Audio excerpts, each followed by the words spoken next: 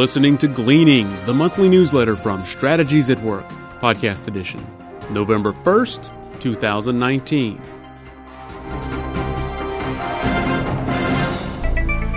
Today's episode is titled, Special Grace.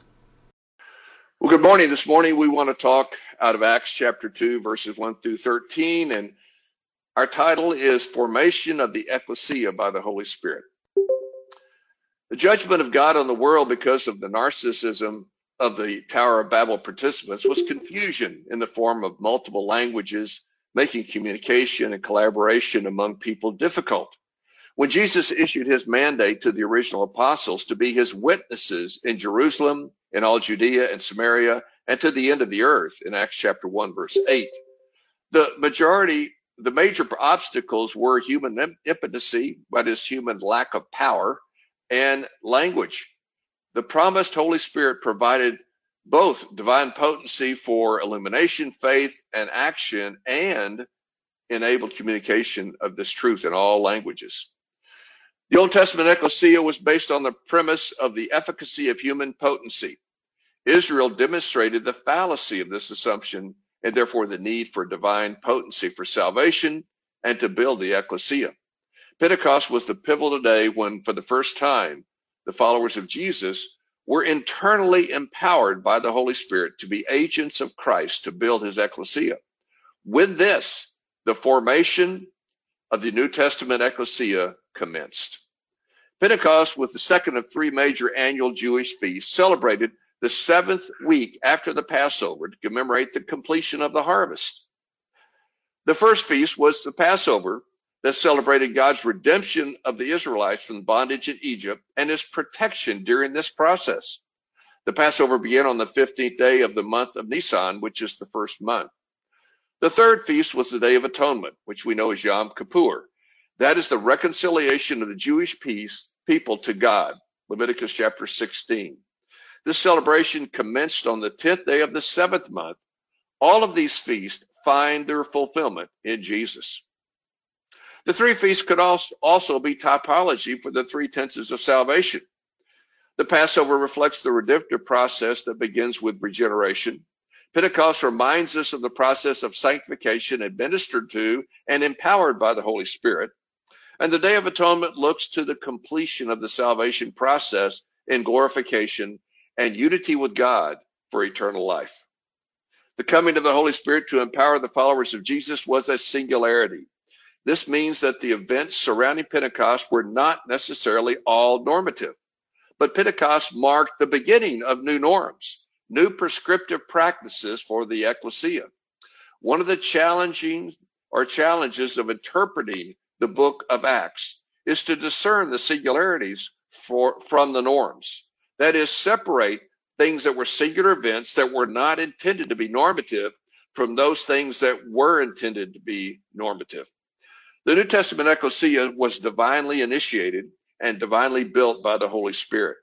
The members of the ecclesia would be added not based on ancestry, but based on the sovereign choice of God. All ethnicities would be encompassed, but not exclusively. Salvation was not universal. Members of the ecclesia were sovereignly chosen. As the ecclesia was built, there was a progressive process of unfolding revelation.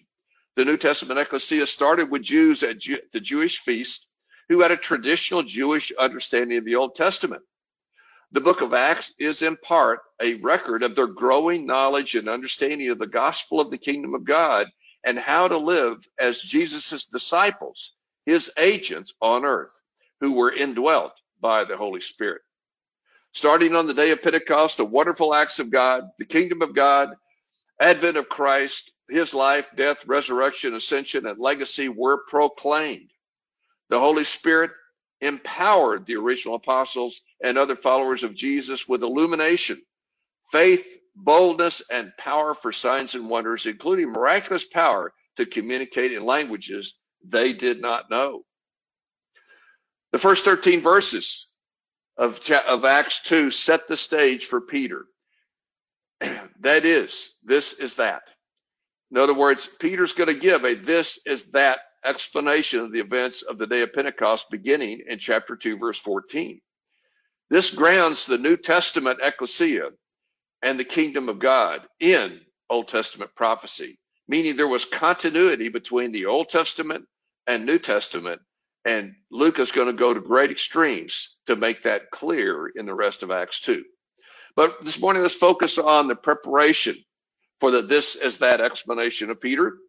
This is Acts chapter 2, verses 1 through 13, which reads, "When the day of Pentecost had arrived, they were all together in one place. Suddenly, a sound like a violent rushing wind came from heaven, and it filled the whole house where they were staying. They saw tongues like flames of fire that separated and rested on each one of them.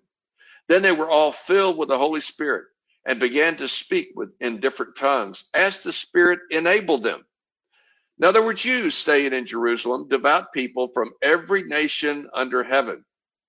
When this sound occurred, a crowd came together and was confused because each one heard them speaking in his own language. They were astounded and amazed, saying, 'Look, aren't all of these who are speaking Galileans?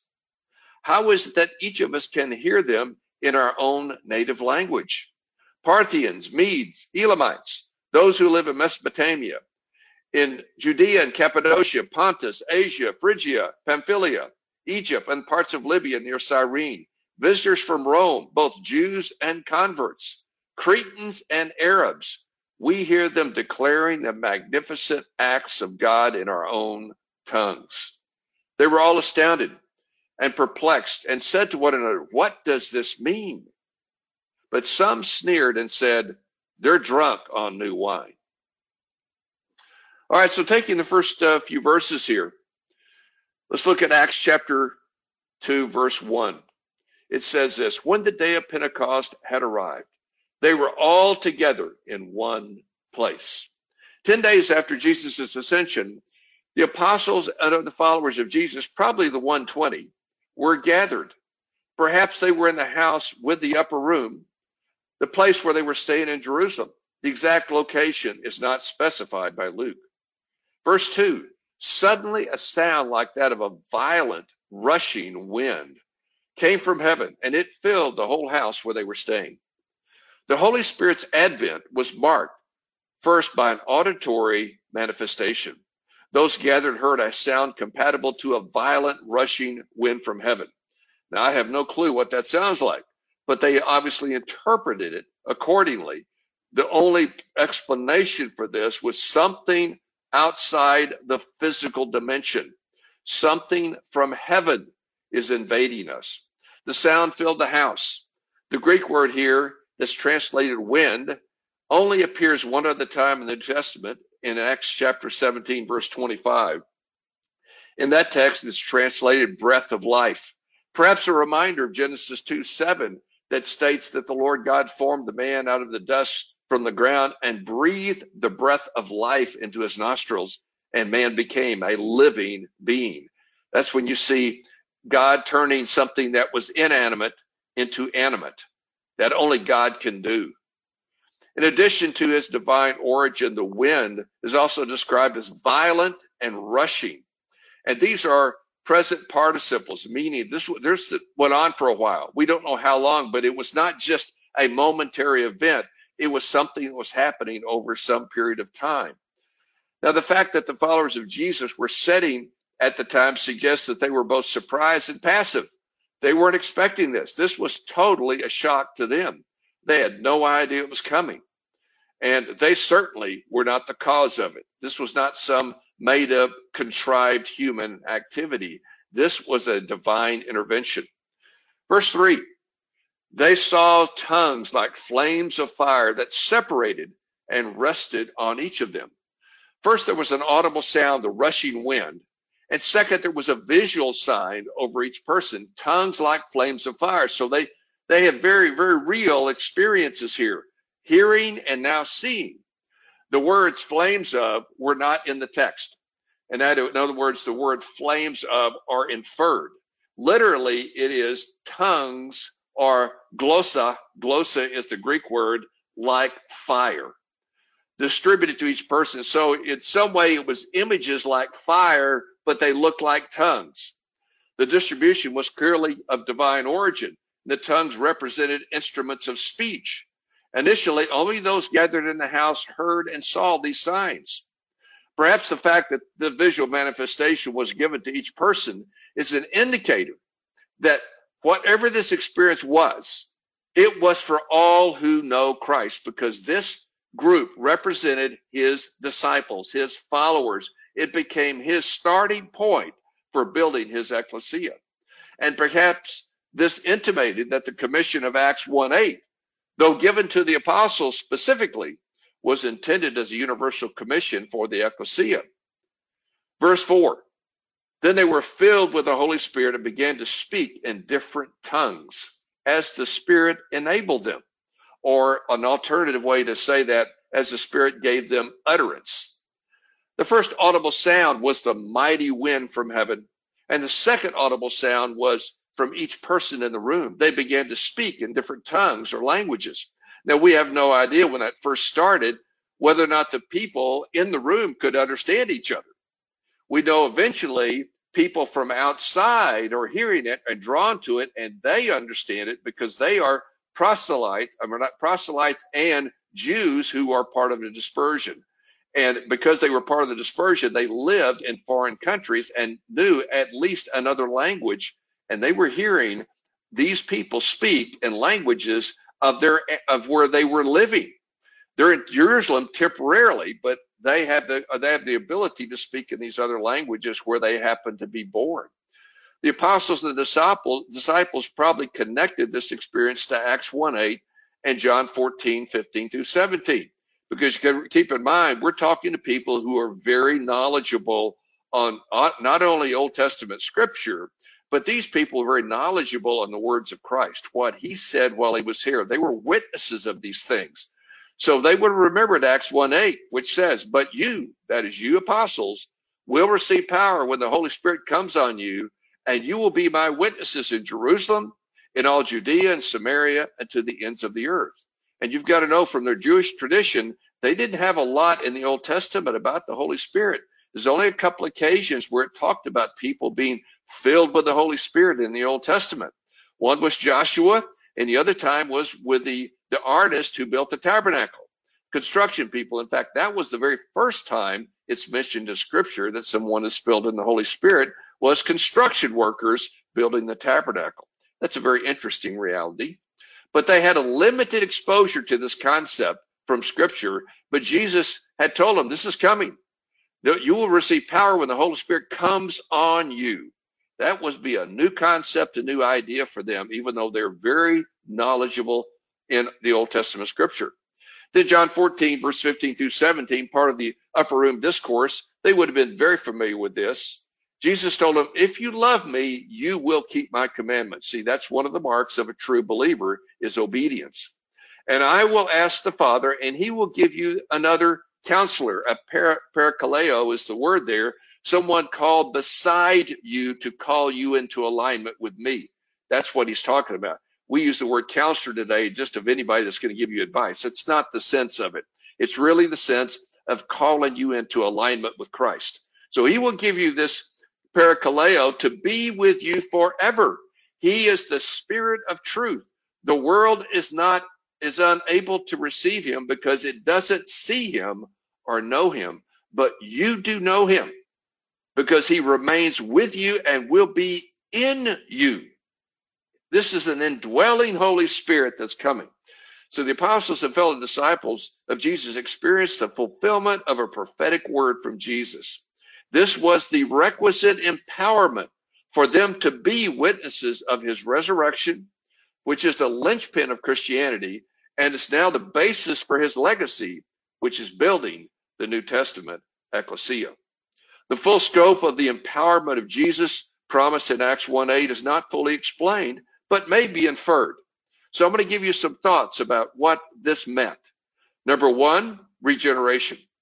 And this was predicted by Jeremiah when he stated that the law would no longer be an external regulation written on tablets of stone, but in the new covenant, the law would be written on the hearts of the people.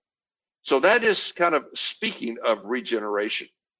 Next, boldness. Boldness to be willing to die for Christ, as Stephen did. You see, they were called to be witnesses. That the Greek word for witnesses is marte, which we get martyr from. You see, if you truly empowered by the Holy Spirit, you will be empowered to do whatever God has called you to do, even death. And you see that with Stephen, who was the first martyr in Acts 7. And by the way, the first martyr was not one of the original apostles. He was actually one of the first people recognized using the C4 principle in Acts 6 through the process and to the ministry of food distribution. And you see the power of ministry in all areas. And it doesn't matter who you are, wherever you're called, you can be called to some very lofty works, including being a martyr for Christ. Also, the idea of empowerment includes faith. The marker of those who are truly justified by God is faith. That's what Ephesians chapter 2, 8 and 9 tells us, and Habakkuk 2, 4 as well. Those who are justified before God will live by faith. So now the Holy Spirit empowers us to really express faith in Christ. And then obedience.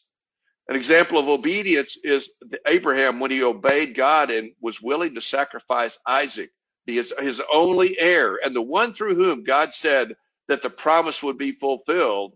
He had faith to believe that even God could raise from the dead if necessary. So he was willing to obey God. That's faith. You obey God when it just absolutely looks like, how could this possibly work? This makes no sense, but you obey God. So obedience, the power for obedience, is part of the empowerment. Supernatural signs, clearly you see examples of this throughout the book of Acts. We're going to be noting these things. And illumination of the Spirit. In 2 Corinthians 3, it's clear that the Israelites had a veil. They had a veil of blindness where they could not fully see Scripture. Isaiah talks about people seeing but not seeing and hearing but not hearing. Jesus delivered parables where he specifically was trying to keep them from understanding because they had a veil of blindness. And God doesn't cast pearls to swine. He's not going to give you something you don't have the ability to really see and comprehend. So he veiled the truth in parables and then explained the parables to his followers. So the illumination of the Scripture was very much a needed thing at that time and is still needed. And the Holy Spirit is the illuminator, 1 Corinthians chapter 2.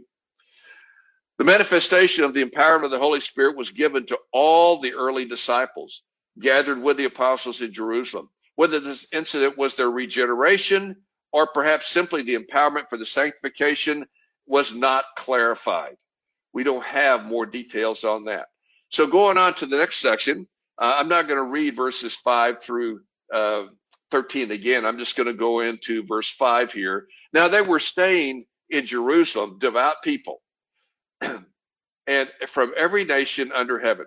In addition to the followers of Jesus, there were respected Jewish people living in Jerusalem, some of whom were part of the Jewish dispersion, who had integrated into the ethnic groups of the world, but had not lost their Jewish roots. The dispersion of the Jewish people was part of the judgment of God on the Old Testament ecclesia for their failure to obey the Mosaic law. These Jews with a second ethnicity may have been only temporary residents of Jerusalem, and in addition to Hebrew and or Aramaic, spoke the language of their second ethnicity. Luke's reference to every nation, that is, every ethnicity, may be a hyperbole here. His point was that there were Jews from virtually every ethnic group in the world that witnessed the inauguration of the New Testament ecclesia.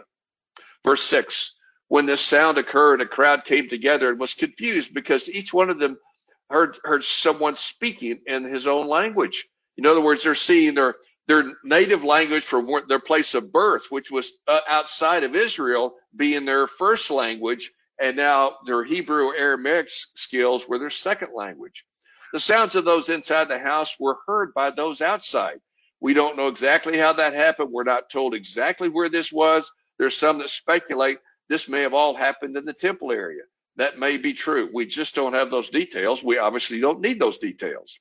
But we know that they were these people, these 120 who were speaking in tongues, speaking all these different languages, they were heard by other people. These Jews from foreign lands were surprised to hear their languages. By this time, the Jewish people were so ensconced in the dispersion that they considered the foreign lands their second home. In fact, they may consider it their first home and considered Israel to be their second home. I don't know exactly how they saw that, but they were connecting to both.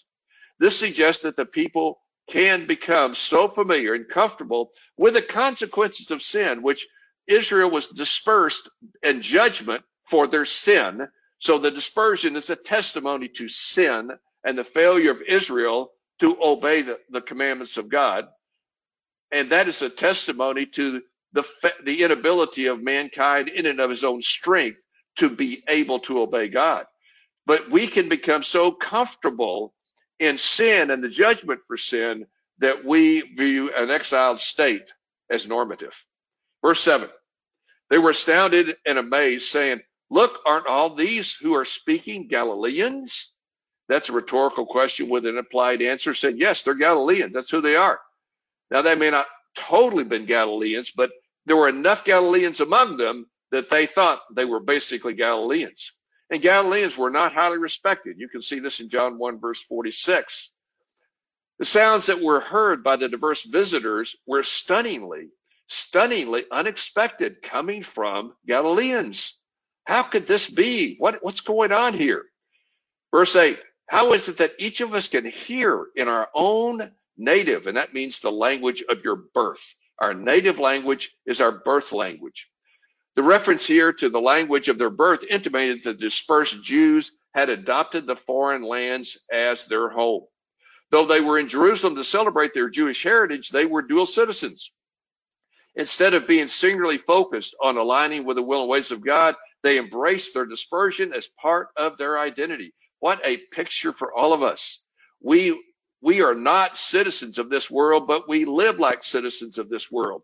We act like we have dual citizenship, that we're part of the family of God, and yet we're in the world as well. And we have to know that that is dual citizenship. That is not a proper way to see reality. Consequently, these generally Jewish, these dispersed people that were Jews that lived in these foreign lands, they adopted the cultural norms of the world, not just from God. This is a warning for all of us. We can become very comfortable in our failures. We can be very comfortable in our deception. We can be very comfortable in judgment. And we need to learn to recognize the reality and deal with it accordingly. Okay, verses 9 through 11 list these places these people are from. And I've already read that, so I'm not going to read it again. Let me just note that Luke noted people in Jerusalem from 16 locations, inferring that each had a different native language. The locations included the Middle East, ancient Asia, which is modern-day Turkey, North Africa, an island in the Mediterranean, and even Rome. So we have just this vast area of geography that these various pagan people, live in. The Jews that are dispersed there and live there are associated with them, taking their customs and languages, but now they happen to be in Jerusalem for this feast, and now they're hearing something they've never heard before. They don't know quite what it is. Perhaps this vast geographical area represented by the dispersion conveyed a sense of partial fulfillment of Acts 1:8. You see, the Old Testament ecclesia was Jewish, and the New Testament ecclesia began as a Jewish community. In time, however, it would be clear that the Gentiles will be included as well. Right now, these Jews don't fully understand the gospel, don't really understand what the ecclesia is going to be like, and don't really understand that this is God's promise that in fulfillment of the Abrahamic covenant of Genesis chapter 12. So there's a lot of perplexion and a lot of confusion, even among the apostles and the disciples. It's also going to be among the people hearing them. So verse 12 says, they all were astounded and perplexed, saying to each other, what does this mean? Now, these are the people observing the apostles and the disciples who were speaking in tongues. They don't know what to make of this. As should be expected, observers heard the followers of Jesus, presumed to be Gentiles, speaking in various languages. They were amazed and perplexed, perhaps like the apostles were at the ascension. You remember at the ascension in chapter 1, verses 9 through 11, the followers of Jesus are just staring at Jesus going up into heaven, and just not knowing what to make of this. And it's the angels who say to them, why are you staring? Go back to Jerusalem and start praying and seeking the Lord and getting ready, because you're going to be empowered. So that's what we have here is the people, the followers of Jesus now are empowered and they have more revelation. Now the people observing them don't have a clue what's really going on. And you have the skeptics among them saying, but some sneered and said they're drunk on wine. And of course, Peter will address that in verse 14, which we'll pick up next time. The skeptics among the crowd claimed the people were drunk, which Peter quickly debunked, and would become clear. This was the commencement of Jesus' legacy, the building of his ecclesia. An efficacious ecclesia that would grow until the second advent of Jesus, and the final solution to sin and death would be fully effected. You see, Christ provided the basis for he did the final work that was necessary to seal the end of sin and death. But the execution of the sentence, the execution of the verdict of sin and death being absolutely eradicated, won't happen until the second advent. The promised divine empowerment came to the original apostles and first disciples of Jesus. They were all empowered. The visual and auditory signs marked the beginning of Jesus carrying out his legacy through his followers of building the New Testament ecclesia. Israel, the Old Testament ecclesia, failed because it lacked the power, the human potency, and demonstrated that without divine potency from the Holy Spirit, the ecclesia cannot be built. A key sign that building the New Testament ecclesia had commenced was the ability to communicate the wonderful acts of God in different languages. The language barrier from the judgment on the Tower of Babel project was overcome. The implication was that everyone will be able to hear of the magnificent works of God.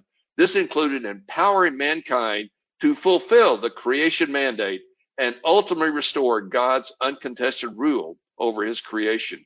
You see, a great purpose here in sending the Holy Spirit to empower mankind is to empower mankind to obey the creation mandate at a level that fallen mankind could never do by himself. He must be divinely empowered to be able to do that. That's why you don't see hardly any success in the Old Testament fulfilling the creation mandate. All you see is the flaws and the depravity, the total depravity of man, and therefore man's inability to completely satisfy the standards of God, and therefore mankind's inability to obey God. So let's talk about some theology. The Holy Spirit empowers the building of the ecclesia. Jesus told Nicodemus that one could not enter or even see the kingdom of God unless one was regenerated. Nicodemus responded with confusion, which shocked Jesus. It's amazing Jesus was shocked, but he was. How could a Jewish leader not understand regeneration? Jesus responded to Nicodemus in these words, are you a teacher of Israel and don't know these things? The pedestrian understanding of the Old Testament scripture, even among the leaders, was veiled impaired by the veil of blindness, because the Jews did not know Jesus as the Christ, the anointed one, the Messiah. Therefore, they crucified him. According to the Apostle Paul, only when a person turns to Jesus was the veil of blindness removed. 2 Corinthians 3:13 through 16. The Holy Spirit is the illuminator of the scripture who removes the veil of blindness through the revelation of Jesus. In Acts 2, Luke recorded the commencement of the Holy Spirit as the empowering agent to turn people to Christ. As the promised divine agent, the Holy Spirit inaugurated the building of the New Testament ecclesia. According to Acts 1:8, the original apostles needed divine empowerment to commence the building of the ecclesia. This empowerment began with regeneration. That is the implantation of divine potency that provided the followers of Jesus illumination of scripture, faith, obedience, and boldness. This empowerment was confirmed by supernatural signs, including speaking in languages unknown to them, all of which was performed through the disciples at the pleasure of God. The first phase of this work started on the day of Pentecost, 10 days after the ascension of Jesus. The Holy Spirit empowered about 120 of his followers The first 7 chapters of Acts record the early days of the formation of the ecclesia in Jerusalem. The second phase commenced after Stephen was martyred. A severe persecution broke out against the ecclesia in Jerusalem that scattered many of the disciples into Judea and Samaria. Philip went into Samaria and performed supernatural signs. Peter and John went down to Samaria and laid hands on people to receive the Holy Spirit. Then in the third phase and final phase began in chapter 10 when Peter was sent to the home of a Roman centurion named Cornelius to share about the resurrection of Jesus and the forgiveness of sins through Jesus. Cornelius, a Roman soldier, is a type of those beyond Jerusalem, Judea and Samaria, that is, those to the end of the earth. The Holy Spirit came upon Cornelius as manifested by the speaking in other tongues. By chapter 10 of Acts, one could argue that Acts 1:8 was fulfilled, at least in part, that the people from all these groups received the witness of the mighty works of God through Jesus and the gift of forgiveness of sins. The Holy Spirit enabled the followers of Jesus to be agents of the kingdom of God and commenced the building of the ecclesia as never before. Mankind was now enabled to fulfill the creation mandate. Now, a word of application. The special grace of divine empowerment. Common grace is the difference between utter depravity, that is, being as bad as one could be, and total depravity, being unable to meet God's standard of righteousness. Common grace is divine empowerment that enables mankind to rise above utter depravity and obey some of God's rudimentary principles. For example, God graciously grants mankind common grace to work and speak wisely. Consider the following verses. A worker's appetite works for him because his hunger urges him on. Proverbs 16:26. Or how about Proverbs 17:28? Even a fool is counted wise when he holds his peace. When he shuts his lips, he's considered perceptive. See, hunger is a gift from God that drives people to work so they can eat. And even fools have some rudimentary ability to at times keep quiet, which can be very wise. This is the gift of common grace. But common grace is limited. Note the words from Hosea. The ways of the Lord are right, and the righteous walk in them. But the rebellious, i.e. the unrighteous, stumble in them. You see, the unrighteous are going to try to walk in the righteous ways because only God's righteous ways work. But eventually, the common grace that they're given is going to be run out. It's not going to be enough to enable them to walk profoundly. See, so though the rebellious have limited ability to obey God, in the end, they will fail. What fools need is divine empowerment.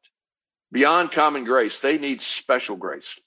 Special grace is the empowerment from the Holy Spirit to enable more than rudimentary alignment with the will and ways of God. For anyone to function well in governing life, any area of life, self-governance, family governance, ecclesia governance, organizational governance, and community governance requires special grace. Special grace comes from the indwelling empowerment of the Holy Spirit that first regenerates and then facilitates faith in and obedience to Jesus and boldness to serve Jesus. This is a level of empowerment beyond common grace that will enable a person to live increasingly aligned with the will and ways of God.